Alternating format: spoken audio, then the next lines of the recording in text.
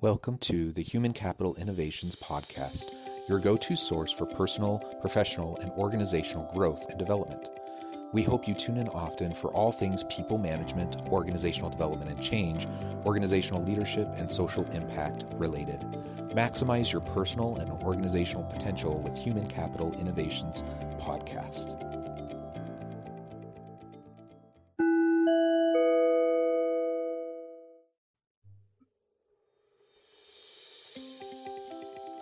Welcome to the Human Capital Innovations Podcast. In this HCI podcast episode, HCI Research Associate Dr. Leandra Hernandez and her colleagues continue their weekly COVID-19 Convo via Facebook Live to discuss all things COVID-19 related.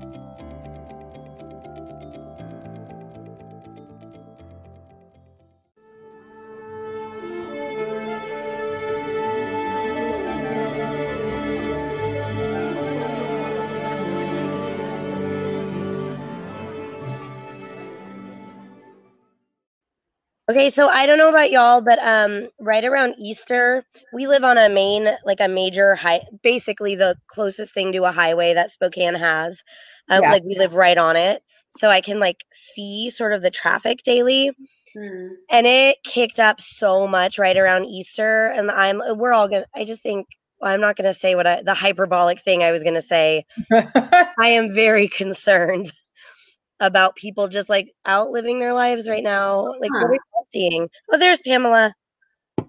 Well, if it makes you feel any better, Kari, I think here it seems to be the opposite reaction. I feel like people are just starting to kind of be inside. Today I went for a jog, and normally I have to dodge people, and today I saw 0 people on my jog.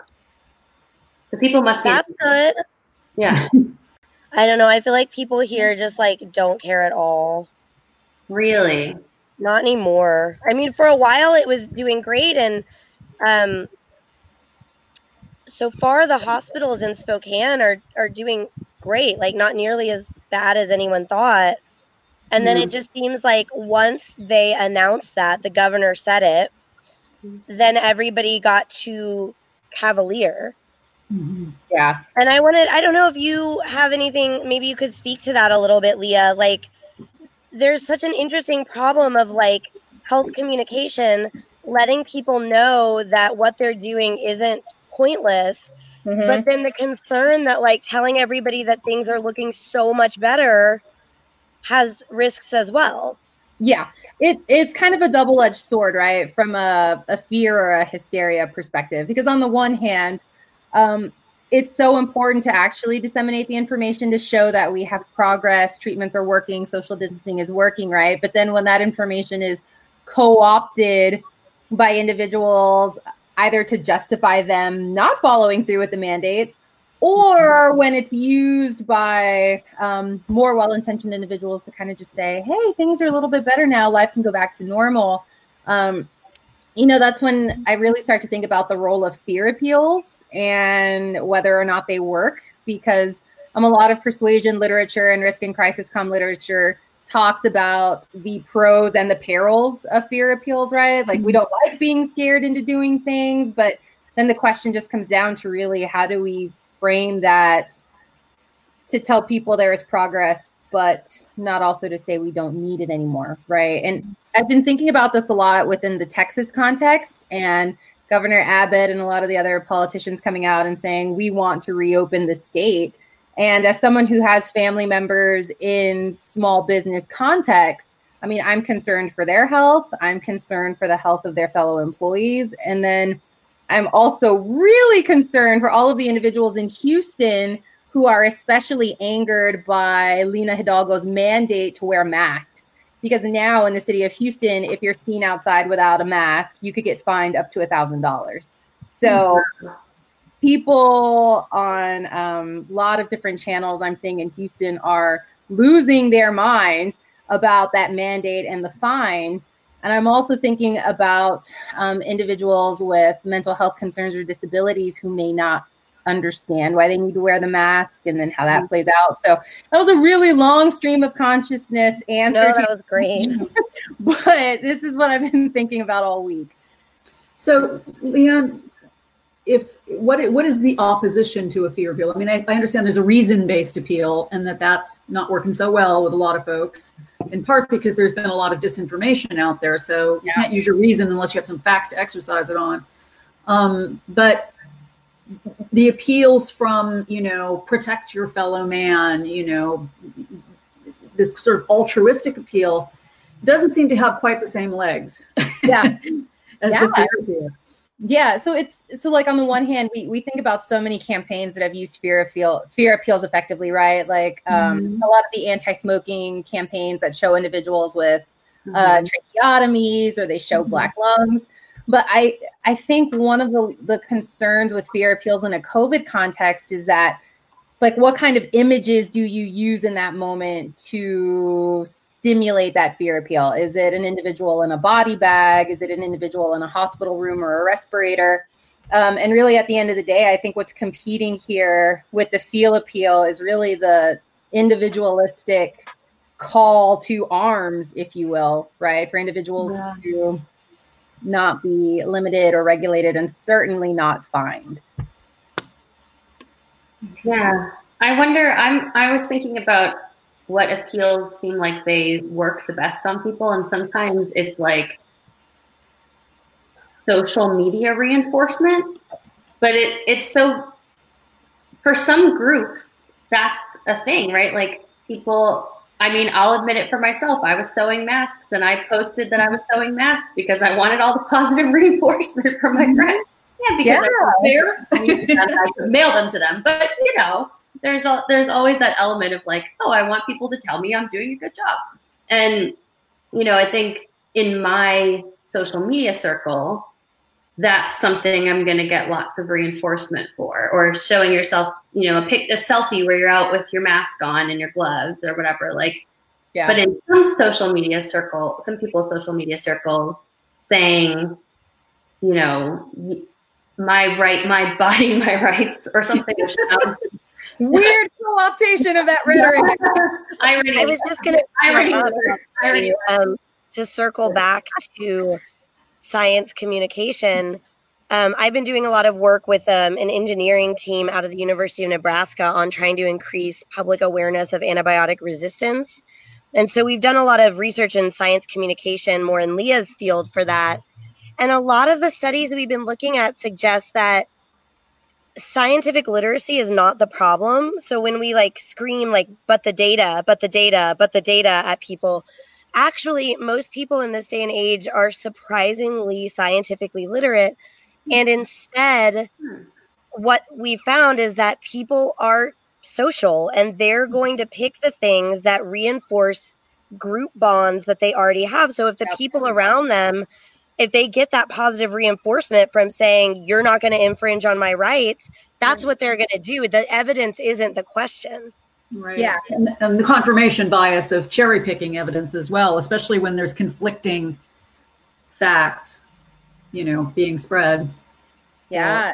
There's so many risk crisis persuasion theories that have that strong social norms component, right? Because Kari, I think you nailed it. Individuals are brilliant. They're smart. They know how to read this information from all of these different outlets. But I think what's the most significant factor, as we're starting to see play out, is maybe not necessarily the information literacy, but more so the social normative function, right? Like, I'm wearing masks because I know they're important, but more so because my mom mailed me 10 of them, right? And girl, legit, the other day I was driving out to get something, and I called my mom just because I missed her. I don't know if she's watching, but she was like, where's your mask? And I wasn't going to do it that day. And I know better.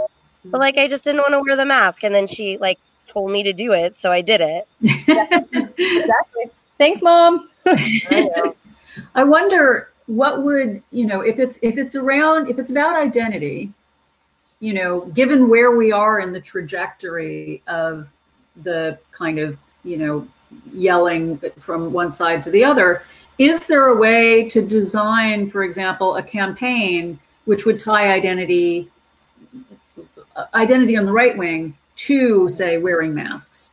Yeah. Like your flag mask, your Second Amendment mask, your, hopefully not a white peaked hat mask, but, I mean, something. Yeah. That's what I was thinking about, that there's this weird complication in this. And it just feels like this whole sort of like galaxy of elements came together to create this situation where caring about public health is tied to the left wing. Mm-hmm. But I don't think that that's always been true. I mean, we can think of lots of historical epidemics where it goes the other way, right? Like it's not necessarily true, but in this case, now so many of these terms, even like social distancing, for example, I think has started to have a partisan ring to it. Yeah. And I think there's probably people who are hesitant to do things because they don't want to get kickback from people on their social media networks or in their families, or, people who are in communities or social groups that are primarily right-wing identified. They might actually hesitate, even if they were persuaded, even if they actually wanted to wear a mask, maybe they're not wearing a mask because of that. I'm working on that paper I told you all about for American literature. And I did a big study. I did a lot of reading last week about American versus British receptions of germ theory. There's sort of a narrative that America was later to the game. And that's apparently not true. But I read some really compelling arguments that America was different in the uses to which it put germ theory, insofar as, exactly as you say, Jen, even if the British were doing this with a paternalistic attitude towards the poor, they were still dealing with disease as social infrastructure problems that the government needed to take a role in. Whereas, according to this author, Charles Allen McCoy, he's at SUNY Plattsburgh, I think, he said that America was always more of a militaristic model of medical discourse. And I don't know what Lorenzo would say about that. I think he would say that the British did that too. But that they always tended more towards individualistic practices, such as neoliberal mandates, like it's on you to be clean, and quarantines, such as we saw with Typhoid Mary Mallon. Mm-hmm. I wonder what you guys think about that. I found it very interesting, and I've been chewing on the idea. Yeah. Of course, none of us, Pamela and Jen and I were all British scholars, but we are Americans, so we're allowed to talk about both, right? That's true. Don't tell any Americans I said that. Yeah. Y'all know I think about culture and identity way too much, right? Way too much. And like, Kari, I think your point and Jen's point go together so well when we think about it along political lines, but also cultural lines, right? Like even now, after so many years of being in health communication, I still keep trying to rectify how all of these pieces put together at a larger public health perspective, right? It's like the idea of social distancing shouldn't be seen as a partisan issue, but it's kind of evolved as such, right? It shouldn't necessarily perhaps be seen as a racial ethnic health disparities issue, but it's absolutely evolving as such, particularly in a lot of the memes we've been seeing on Facebook about what sort of body can wear a mask without fear of, all sorts of problematic things. And then also what sorts of bodies are the bodies that are doing the labor. There was also a different set of memes I saw playing out this week in terms of protesting. So like protesting as an American right, a citizen right, also a sometimes militarized action or right, and the types of bodies that can do these protests without, again, the fear of some sort of problematic retribution. So I don't know if that necessarily answered your question, but that's what I thought of with both of y'all's thoughts together. Well, the other thing I've been thinking about, actually, Pamela, you've written a book about this. What hasn't Pamela written a book about? Well, I was thinking about the cholera in the religion stuff with cholera. when I was seeing, because I saw this interview, I'm sure many of you saw this interview of this woman saying, you know, coming out of church, and she's being interviewed by a reporter, and he's like, covered like, in blood. how would you risk this? And she's like, I'm covered in the blood of Christ. I'm covered in the blood of Christ. Like, as if that means you can't get sick. And which my quite religious parents disputed the theological basis of. But I just can't not think of bloodborne pathogens when somebody says that. Yeah, like, think of all the things you'd be opening yourself up to. Don't cover yourself in anyone's blood. But I was just thinking about I mean, because if I recall correctly, there was some people tried to read cholera as a religious condemnation, right? And like, you weren't supposed to do any public health because it was sort of a judgment from God. And Right.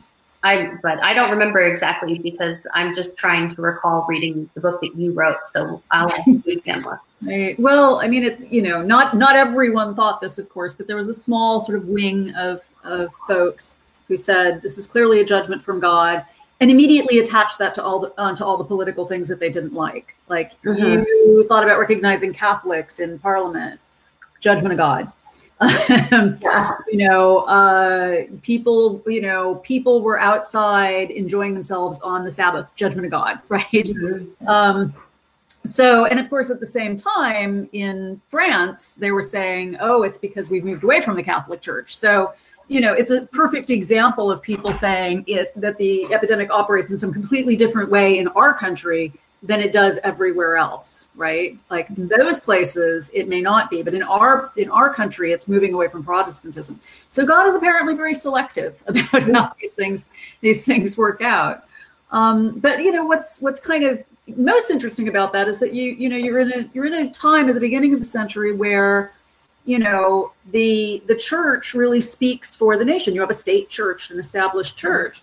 And doctors are really private individuals, and health is a private matter. Yeah. And through the medium of of the cholera epidemics, I argue, basically over the period from 1832 through the 1850s, doctors move into being public figures with a public health mandate who can speak for this, what is now conceived of as a political and national concern, which was not earlier. I was thinking about, because I realized, as we were talking about this the other day, I think you may have seen this on Facebook, Kari, or on Twitter. It was like, I've never really studied virology because viruses are really not a thing in the 19th century and the period that I'm most focused on. And so, I was kind of asking some really basic questions. And then I thought, okay, so, germ theory, the great age of germ theory, sort of the late 19th century, and then virology, really, it starts to be sort of discovered in the late 19th century, but it really comes into its own with the electron microscope. But we really turn toward there are germs and we should kill them. Kill the germ. The germ is bad, kill the germ. And that leads me back, Jen, to what you were saying about, having this kind of us and them attitude toward pathogens, when of course pathogens have been with us for a really long time. And reading some of the virology, I mean, that there are viruses that cause illnesses, but also have protective effects. And I thought about the way that, under earlier models of medicine, when someone was sick, you said, oh, there's an imbalance, we're going to strengthen the body. And then we discovered germs and we're like, oh no, the problem is this germ. And we're going to kill the thing. And if we kill it inside your body and we have to kill you to do it, hey, them's the breaks.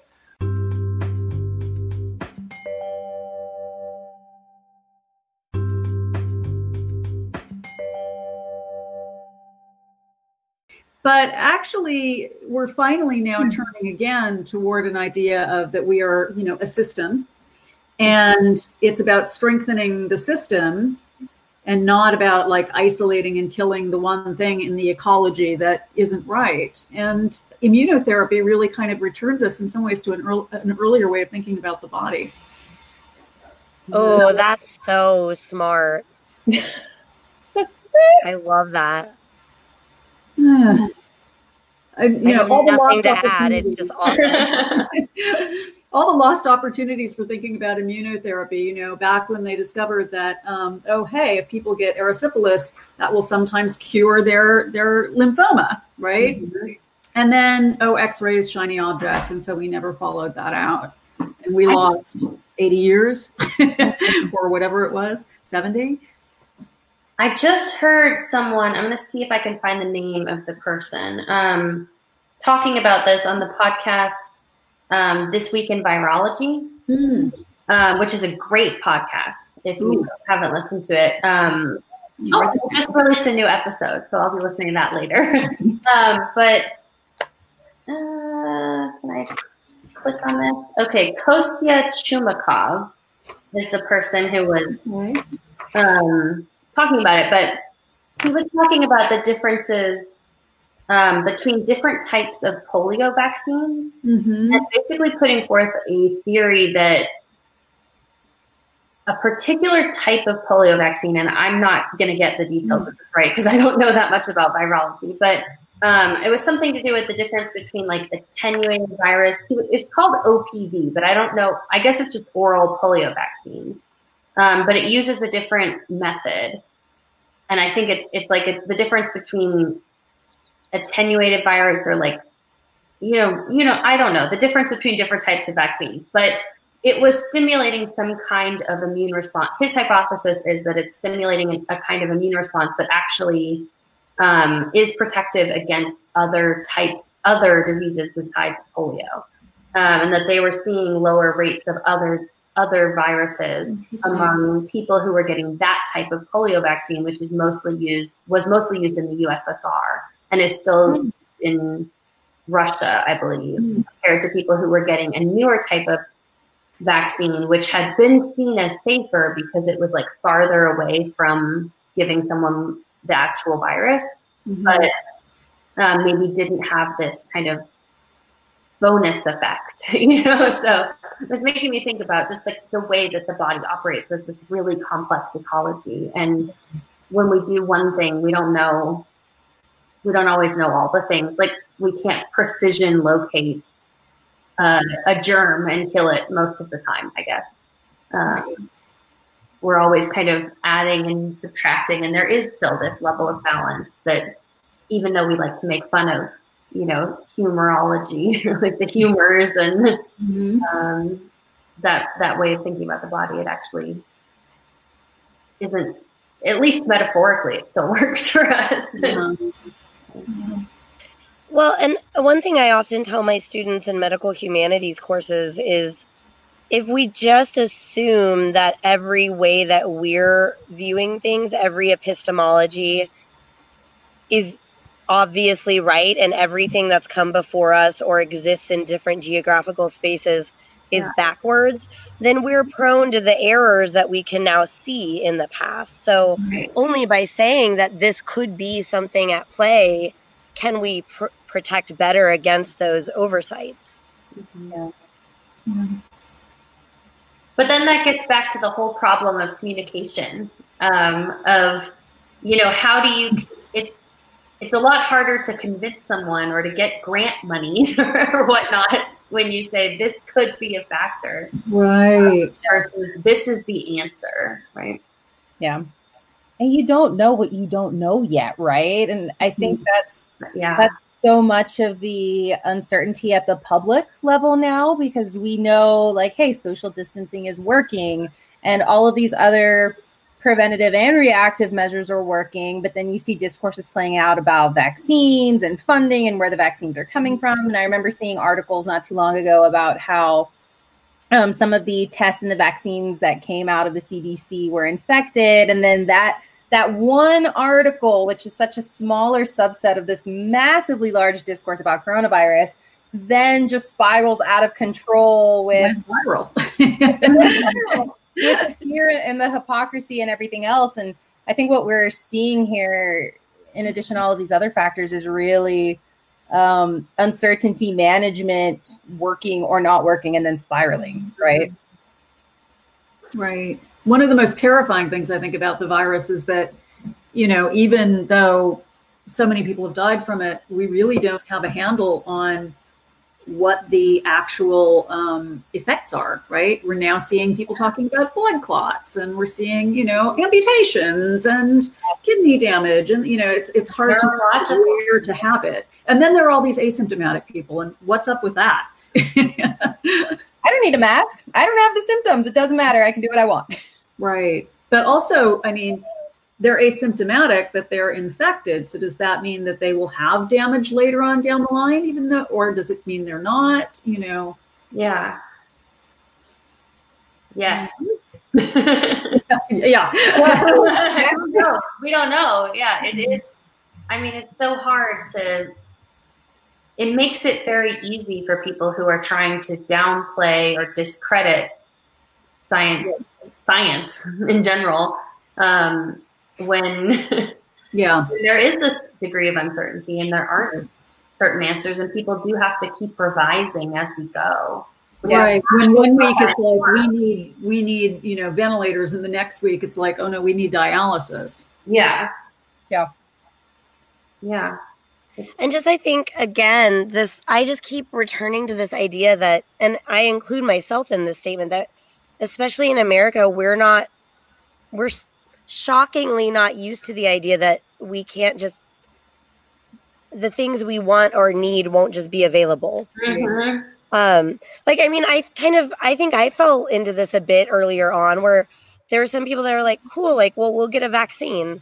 And even I had to like be like, oh wait, like, you can't just have a vaccine. Like, humans have to make it and test it. And I've even heard that with ventilators. You know, some of the conversations have been like, okay, we'll get ventilators. And as you say, that's not really the discourse anymore.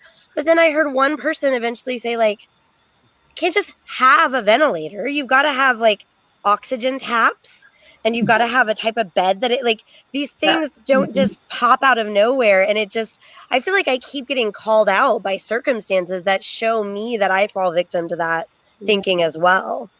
Right.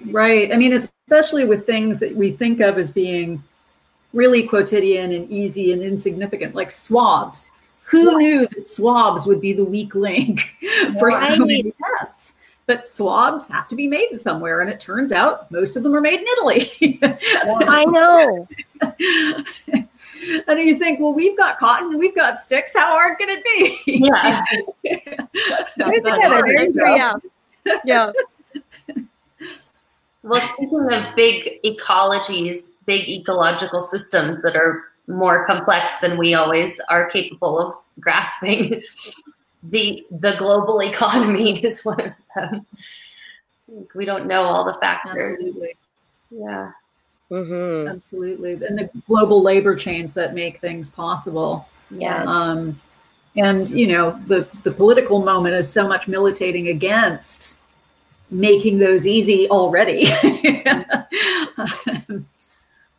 You know, I'm seeing in Britain now that they're bringing in people from Eastern Europe to harvest their crops right after Brexit and no more freedom of movement and close the borders. And of course, we're in the same situation, and that most of the people who provide us with food are guest workers. Yeah. And, you know, we're really seeing disruptions along the food chain. Restaurants are closed, so people are plowing their crops back into the field. Right. That's happening all over Florida. We're going to see meat shortages because all of these meat plants are now having to close because, finally, after enough people die, it gets embarrassing. I had not heard about meat plants closing. Oh, really? Yeah. Out in Iowa, I think in Nebraska, they've had to close some because, people work very close together in these places and it's very fast paced work. And so once the sickness gets in, it just kind of tears through these meat packing plants. But, the flip side of this is that, a piece just came out in the New York Times about how there's going to be world hunger.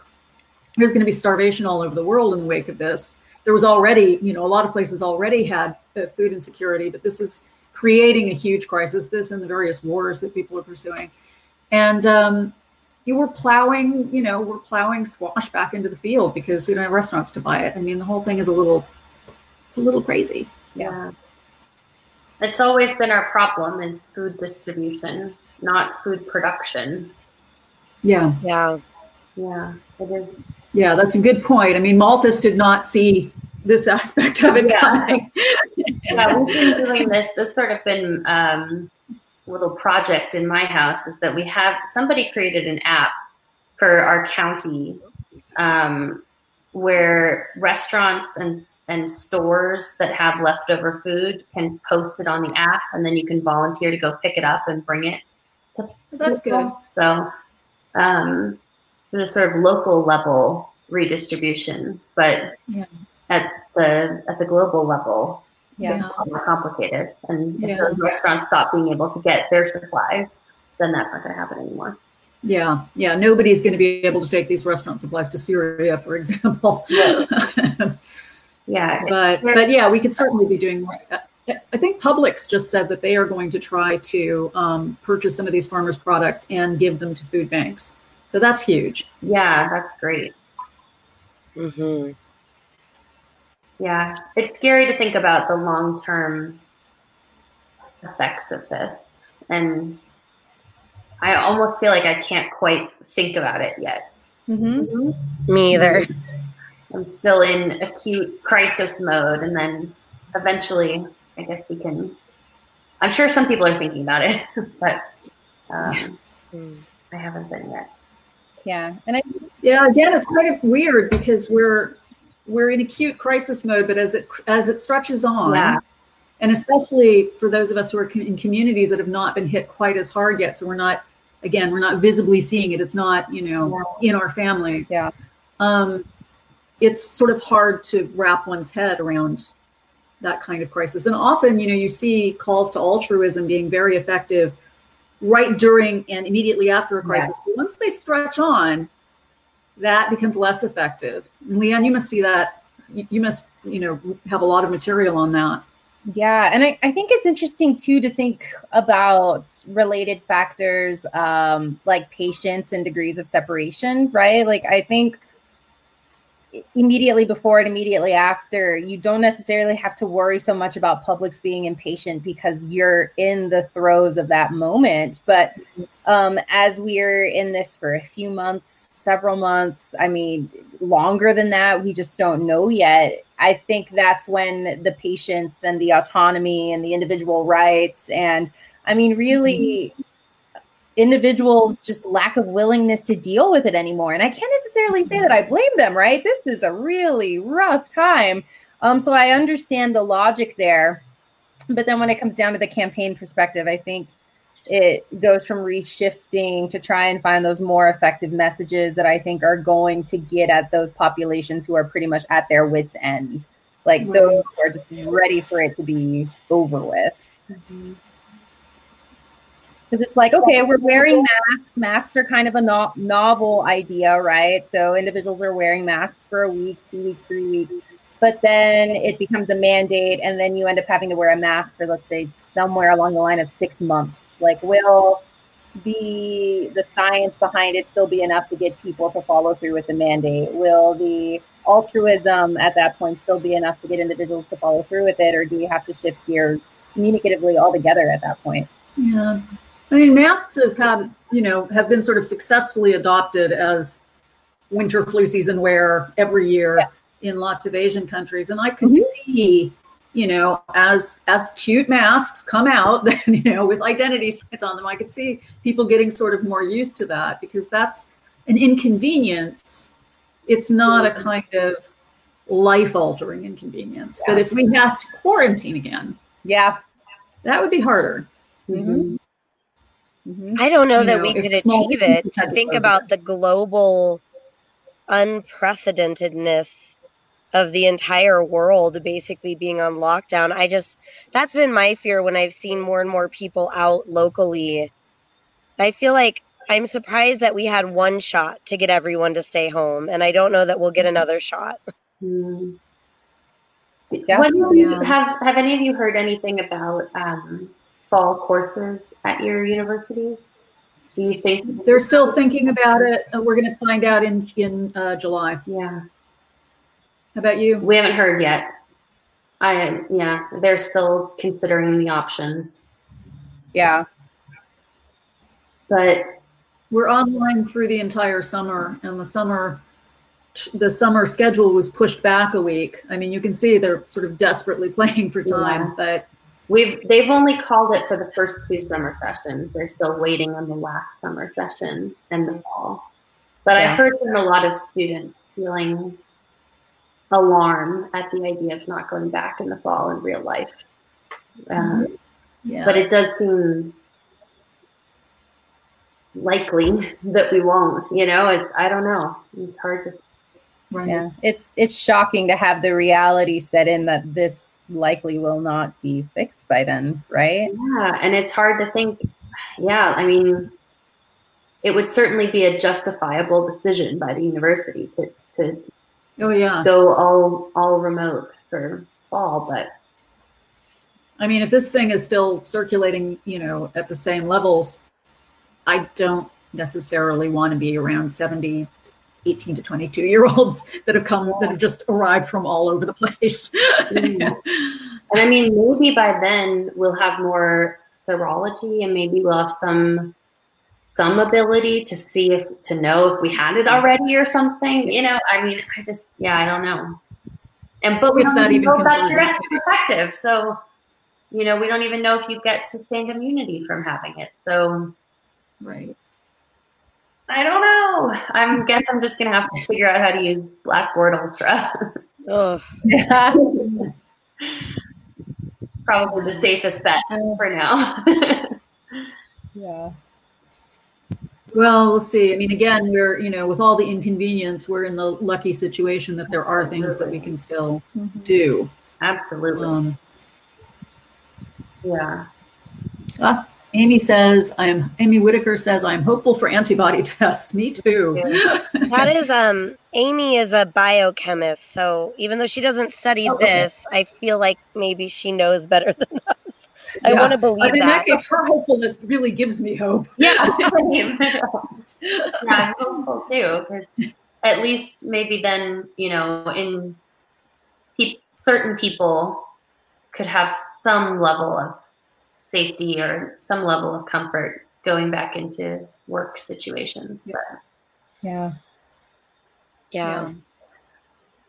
All right. Well, we're pushing 40 minutes and I've got another meeting coming up. So any final thoughts, or were those them?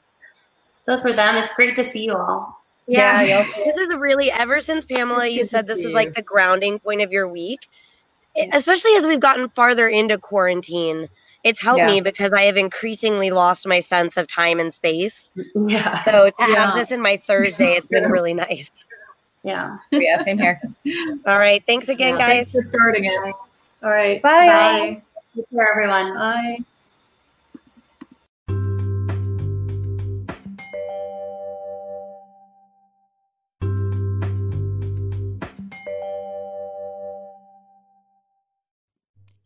Thanks again for joining us for this episode of the Human Capital Innovations Podcast. I hope you stay healthy and safe and that you have a great week.